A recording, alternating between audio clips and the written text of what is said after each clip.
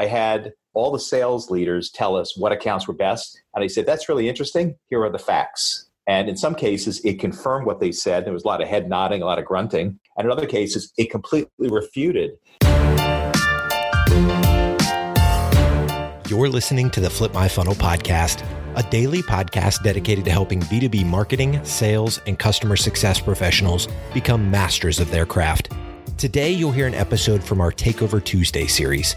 Every month, we ask a different practitioner or thought leader to host a series of interviews that cover a specific theme that's relevant to our community. And like Sangram always says, without a community, you are simply a commodity. Here we go.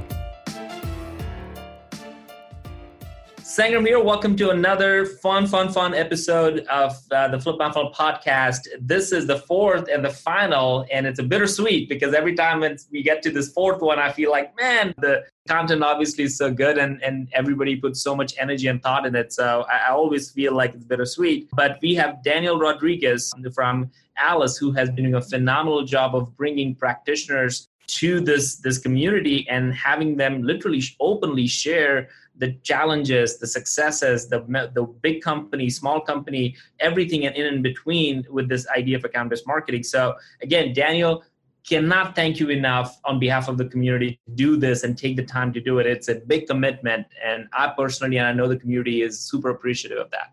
Oh my gosh. I mean, I would actually throw that right back at you. This has been a total pleasure, a real treat. And, it's great to be able to speak to such a large audience and be part of this community myself. So thank you, Sangram, and to those listening. Awesome, man. So tell us about tell us what the name of the series is again. And again, people can go back and listen to the last 3 episodes. So the name of the series and who do you have to close these series out with? Yeah, so we're calling this series All In on ABM, and these are insights from marketing tech leaders who are going all in on their ABM strategy. So this final episode, I interviewed Brian Kardon. He's the CMO at Fuse. And besides being, just like a mentor of mine, a total aspirational kind of guy, I absolutely love Brian. He has had several experiences working at larger companies, enterprise companies as a CMO. And his communication capabilities, I think, probably far exceed others that haven't necessarily had that amount of experience. So what I wanted to know from him is, as somebody who's all in on ABM, and that was a major change for them organizationally, to be all in on ABM, what was the budgeting like? How did you talk to the other senior leaders about this? What was that communication strategy? Were there shifts in the way that you then needed to spend and talk to people about what you were doing? And just some absolute gems of insights. And I think that many of us who aspire to be CMOs at larger companies are going to feel like they're learning a lot from Brian. That is fantastic, man. Can't wait. Let's go.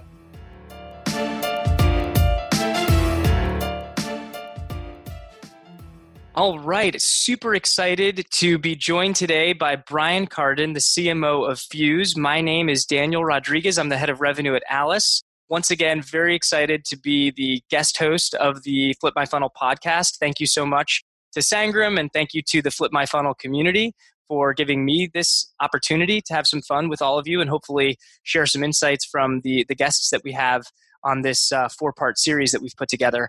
So Brian, thank you so much for joining. And why don't you tell everybody just a little bit about your background in marketing and some of the leadership experiences you've had? Sure thing. Great to be here, Daniel. Thank you for inviting me. After graduate school, like a lot of people, I became a consultant for a large consulting firm. I was there for about 8 years, became a partner, all in B2C. So all my clients were consumer products kinds of companies like Heinz, Campbell Soup, Ralph Lauren. And then we had twin boys, and the idea of traveling Monday through Friday, not a good one. And so I just got a headhunter call one day from Spencer Stewart to be CMO of a very large company. CMO of a company called Reed Elsevier, about a $5 billion a year company that does LexisNexis. They own different databases and publishing. So I never sort of grew up in a marketing organization. I sort of went from consultants with a lot of PowerPoint, a lot of data and slides, to being CMO of a very large company that had hundreds of marketers. From there, I went to Forrester Research. I was head of marketing and strategy there for about 6 years. And then my real coming of age was when I joined Eloqua in marketing automation way back in 2008. Forrester was a customer, and I found that it really transformed what we did in marketing. And I felt myself going from sort of analog to modern marketer with Eloqua and became CMO of Eloqua during those crazy days against Marketo. We went public, bought by Oracle. And then I joined Fuse about 4 years ago, and we do cloud-based communications. So that's a little bit of my history. So if you couldn't tell by that introduction, we have a rock star on our hands here. So this is going to be really exciting. You're going to live up to it. Don't worry, Brian. Don't worry. We'll be testing your rock starness at the end here. So that's just a little preview of the surprise that you're gonna get. But we won't. Nice foreshadowing. I have an idea what's coming up here. Do you want to guess what the surprise is at the end? Because you don't know. I think it's going to be a quiz where you're going to ask me some questions, and if I pass, you're going to give me a parting gift. I think there will be some sort of quiz. I will give you partial credit for that guess. I will give you partial credit. Partial credit. Okay. But the real reason that people have actually tuned in here is because we're going to dive in and we're going to spend about the next 20 minutes really talking about how do you think about, as a CMO, how do you think about the budgetary aspect of ABM? And then how do you communicate that strategy to the other parts of the organization? So I think maybe just to kind of set things up, for people, like ABM for you, like when did ABM become something that you were aware of and that you then started thinking about implementing from a strategic perspective at a company? So I've been aware of it for a while. Went by different names. I think everyone's embraced ABM, but target account program, sometimes premier accounts. Like there was a focus on certain accounts. So I've been aware of it for maybe 15 years. It's had various forms, probably much longer than that. Here, though, I never really embraced a formal account-based marketing strategy until about a year into the job here. I've been here almost 4 years. The first year, we got some inbound. We weren't very focused. There was a lot of waste, and we went all in. And from the top down, from the board of directors to the CEO, partnering up with our head of sales. And so we're all in. It's not like a one-off or off to the side. It's the centerpiece. It's the main course. It's what we do. It's how we think about it. And so it's really religion for us. It flows through our blood. And I'd never had that before. And in fact, I don't think I'd ever join a company again that did not have a target account program or account-based marketing. It just seems to me a natural. Why wouldn't you do that? So if it's a religion there, I mean, were you the high priest? Did you have to do a lot of converting, or was this just something that was an inevitability that sales was kind of already thinking about account? Like how did everyone we were all over the place. They would pursue any friggin' deal with any account in any country. When I would say, listen, can we just not go to Africa, or do we have to go to Eastern Europe? They'd say, well, if there's a deal there, let's go there. Or they'd say, I said, well, let's not focus on financial services or education. Those long deal cycles, security, they're not in our sweet spot. They would say, well, why not? There's this idea like, don't restrict me, like don't fence me in, as most salespeople do. They want to be very opportunistic and flexible. And if someone wants to engage, they want to engage. And so we're in a market where we don't want to have a lot of waste that way. And so I think, some people have used this term zero waste. And so we want to be very focused on where we spend our dollars and invest. And this idea of the marketer being the evangelist, I think that's not the right way to go. You got to bring everyone along with you. And so I may sort of start the revolution, but I don't want to put my name on it. I want it to be a company-wide initiative. Sometimes marketing goes in a certain way. Oh, it's marketing's idea or marketing's campaign. I think for an organization, that's a big mistake to try to get credit for initiating a program. I think you can go a lot further and you'll be more effective if it feels like it's a company-wide initiative. And that's sort of where we are. So did that, to then continue that thread, was this a conversation that then was happening within the executive leadership team meetings where you were then getting buy-in from some of your counterparts on the sales side? And, is this something that the CEO then had to say, like, yes, that we're going to kind of all get on board with this? I had like 4 really important opinion makers, influencers that I went to. First was we had one board member who is sort of a sales guru. He was a board member. He's a great guy named John McMahon, and he's on several other boards. He's on Sprinkler's board, a MongoDB's board, and he's just a really smart guy. And so I went to him to have someone on my board be an advocate for it. So I always want to make sure that when you present something to the board, you have someone who raises their hand right away and jumps in with a very positive comment. So John was a great advocate. Our global head of sales was a great advocate. He was number 2. The head of North American sales and European sales were the next. and then our CEO. That was pretty much it. But I got them all sort of lined up and talking about it. I find some examples of other companies that were doing it effectively. And I sort of said it did a pre and a post that we'd be much more efficient, particularly with our CAC and reducing our sales and marketing expense to revenue. So I had some numbers that would show that we'd really apply our dollars much more efficiently if we did ABM. And they were all convinced. So then from a budgetary perspective, was this something that you built the cost of the program from the bottom up, or was it, you had a, hey, here's your X dollar amount of marketing budget, now go figure out how to then make CAC lowest? Like how did you actually assemble the budget to execute this strategy? Yeah, it was bottoms up. So it was a white sheet of paper. And we said, if we're going to be all in on account-based marketing, what would it look like?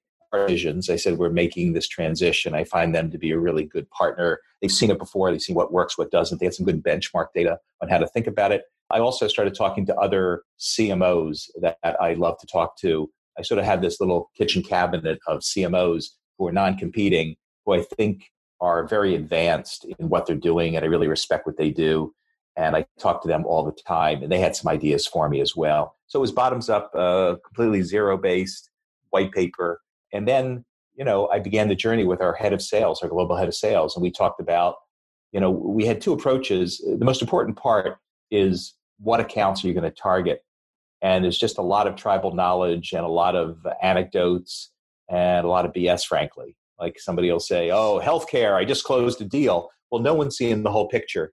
And so we ran two tracks. We ran sort of this anecdote track. We ran a bunch of round tables with salespeople to get their input to say what accounts and what characteristics of an account would be an attractive sweet spot for us. And then we also ran the numbers. I'm very data-driven, as I know you are, Daniel.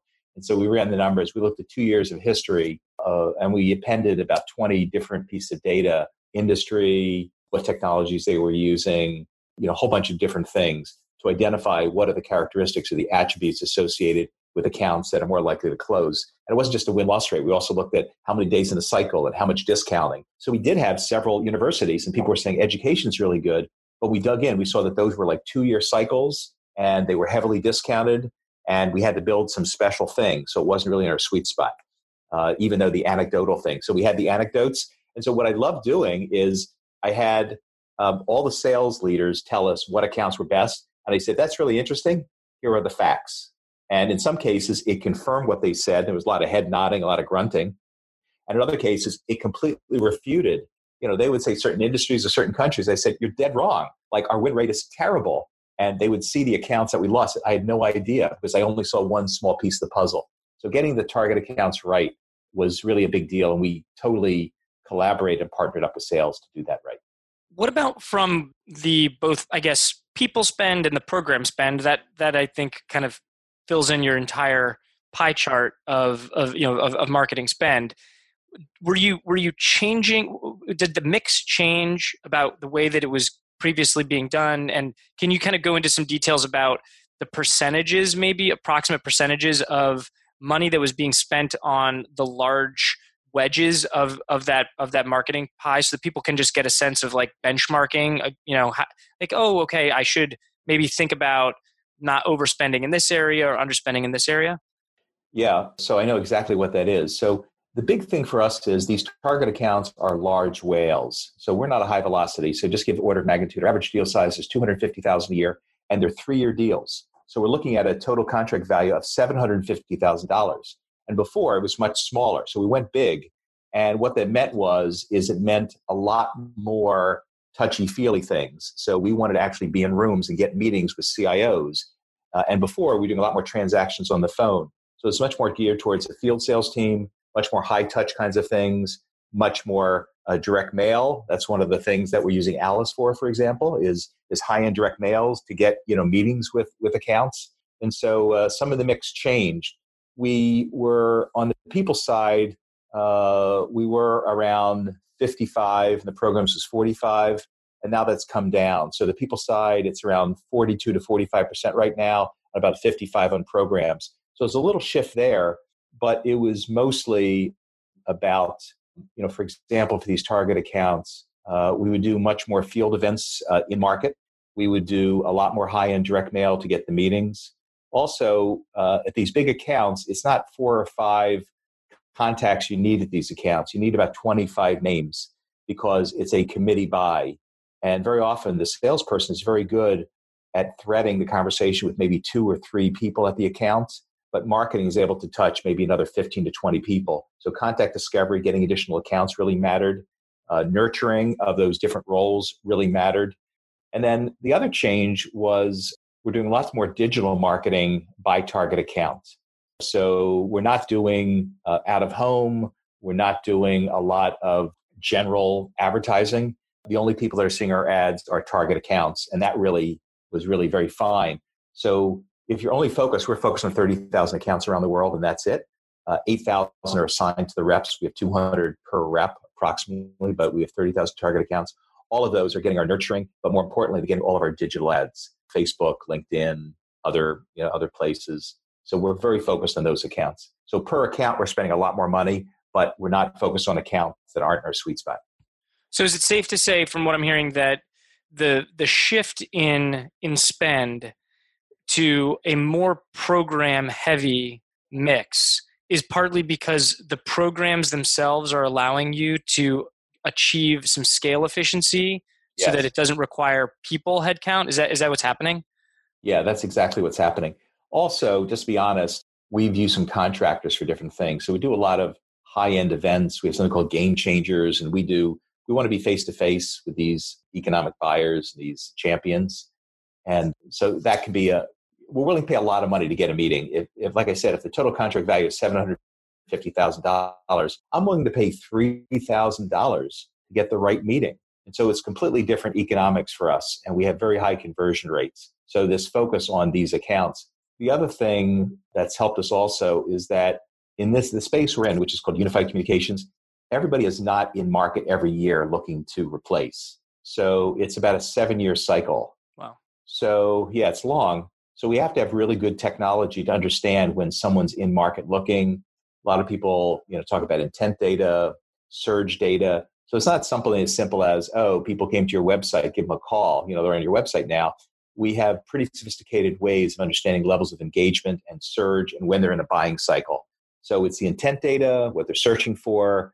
We combine that with web. Are they interacting with different pages on the website? Which pages? If they go to a career page versus a product page versus a pricing page. So we can understand that when someone is in market, because of those 30,000 accounts, if only 10% are looking at any given point in time, you better damn know when they're in market, or you miss that wave for 7 years and you're not in the deal. So that's one of these other dimensions in our industry that's special. So there's some specialized technologies that allow us to do that. It's like locusts. The buying cycles are, got to be ready for them. The cicadas are coming.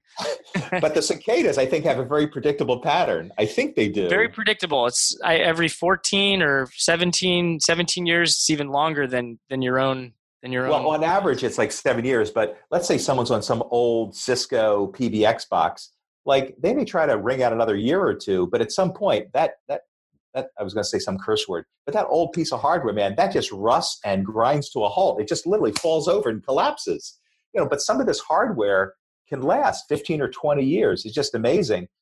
I like to think we're very precise. We know the serial number on the hardware. We know what the life expectancy is. But it's just like driving a car. If you really will it, you can get an extra 50,000 miles out of a car, or 20,000, even though you know what the expected life is of most automobiles. So getting that cycle right. So we couldn't just rely on what we expected, like the locust, to come every X number of years. We had to actually know when they were starting to do research and get ahead of it. So we needed good indicators, signal the noise. What's the signal? What's the noise of when someone is in a search? That was really important. So when you have all these different programs that you're doing, the alignment that you then have to have from a communication standpoint with the sales organization, I feel like it puts a huge premium on that. Can you give people some tips maybe about how to make sure that you're communicating program execution well with sales? Because some of these programs, I'm assuming, are happening like by marketing for the benefit of sales. Some of them are happening in conjunction with sales and potentially being mostly executed by sales but funded by marketing. So there's a communication need there. Having an account-based strategy pulls everyone together. So I thought we'd have to do a lot more communication. We did in the beginning, but everyone knows exactly what accounts we care about, who we don't care about, and why. So here's how it aligns. If we're only focused on 5 industries, you have all your references in those industries. You have all your trade associations with those industries. You have great use cases in those industries. You have the experts at the company who know that. Just everything really lines up on those kinds of things. And then the big debate for us is when we add a new group, a new industry or a new location, should we expand our target list from 30,000? So, I'm trying to think of an example, but it's like something changing the rules, years after. It's like adding an amendment to the Constitution. Like, we don't take that very lightly here, so when we add a new accounts, that is a major act, and we get everybody on board.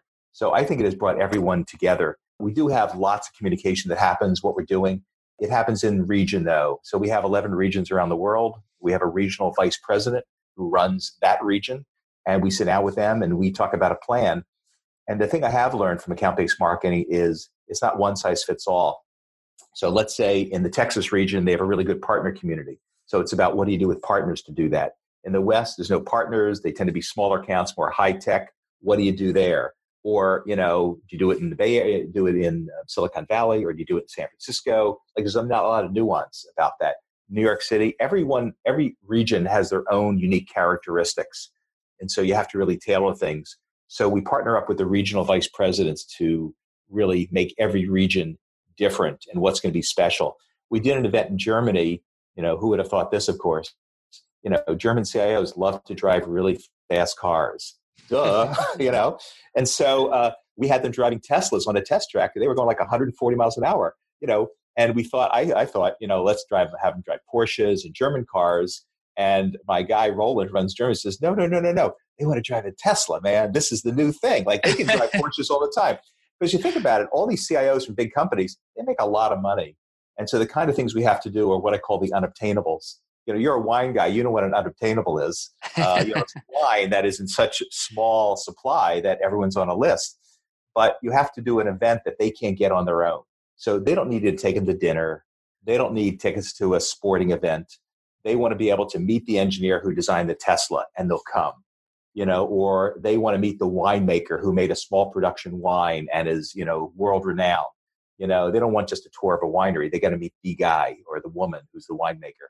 So it's these very special things, and it's really fun for us, but it's not like you do something in Philadelphia and you stamp it across all 11 regions around the world. So you really have to tailor things, and that's really fun and very creative. And, but it's different. It's not, one size fits all marketing and sales. Right. So last question, if you could go back and do this over again, what would you have done differently, and what advice, I think, in that would you give somebody who is attempting to do a full out ABM strategy? So we did a really good job 3 years ago when we worked with sales, but there's turnover on the sales team, and sometimes the new salespeople come on board and they say, "What's with this? I only get 200 accounts? That's ridiculous." Or, I have a background serving healthcare or government. I want to go into that industry where I have a background. So I think we did a good job of communicating, and then we got a little complacent. As you mentioned earlier about the role of communication. So complacency is really the enemy of good alignment here. So we thought it was off and running, but then I realized 2 years into it, like, whoa, a lot of the people that were in that room who bought in have now left the company. So it was sort of a restart. And so we had to evangelize a whole new group of salespeople. So don't get complacent. There's a lot written about the marketing of marketing. And I'm not that good at the marketing of marketing. I tend to be a very modest guy, and I under-communicate. So my team gets that. And so we're over-communicating now. So we have newsletters that go out. That's all by region. We meet with the region vice president once a month. We sit down with the QBRs every quarter. So we have this steady flow of communication. But I got a little complacent with the communication, and that was a mistake, Daniel. There it is. So you've heard it from the guru himself. Brian Kardon, thank you. You have made it to the dessert, shall we say. The fun bonus round. I'm very excited, Daniel. So what we're going to do, this is not a game that I made up by any stretch. I think there's a couple of TV shows that make use of this game. What we're going to do is I'm going to sing the beginning of a phrase of a song, And then you are going to sing the completion of that phrase and then guess what the song itself was, or tell everybody what the song was. And we're going to do 3 rounds of this game. How are you feeling now? This may be a huge challenge for me. I'm very strong in certain categories of songs. But I got to say, my mother was an opera singer. So if there's an Was she opera, really? Oh my goodness. she was a soprano opera. And so what happened is that I never listened to pop music in my whole life. And so there's huge gaps. So I have a feeling we're not going to do Broadway tunes. Broadway tunes, I'm very strong. If it's new music, I'm going to struggle. But I'm all open. You haven't mentioned anything about parting gifts, though. If I do well, well, we'll see. We'll see how you do. We'll see how you do before we make any gift giving happen here. But everybody, this is what we do here now. So there will of course be a gift, but this isn't about the gift. This is about the audience getting a chance to hear what you've got in store. So I know that you're a show tunes guy, but I decided we're going classic rock as the genre. Okay. All right. So I'll give you that at least genre hint. And this is going to be a real struggle for me. This is going to be a real struggle. Very popular.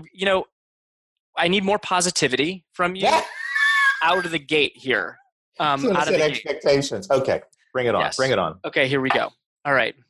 When I find myself in times of trouble, Mother Mary comes to me, speaking words of wisdom, let it be. There it is. Song name, which you got at the end there. Yeah, Let It Be, obviously Lennon and McCartney. And Paul McCartney is very, very high. He's got quite a high voice. His voice has not come down in the last 30 years. Elton's is there. Billy Joel, interesting side note, Billy Joel has come down about a half an octave. So all of his songs, when he sings at Madison Square Garden, he's singing in a different key than the original key. But not Elton and not Paul McCartney. Very interesting. Well, one for one. Bonus points. I'm hoping for I don't one for one. I will give you I get an extra half point there for that octave knowledge. Extra half point. We're gonna see how you can do with this next tune right here. Here's number 2. Blackbird singing in the dead of night. It's another Beatles song. Dun, dun, dun, dun, dun, dun, dun, dun, dun. It's not Blackbird. Is that Blackbird? The song is Blackbird. Okay, that's all I had to do was Blackbird, right? You got to see. No, you have to continue. I don't know the lyrics. Phrase. I don't know the lyrics. It's a great song, and a guy who's a pianist.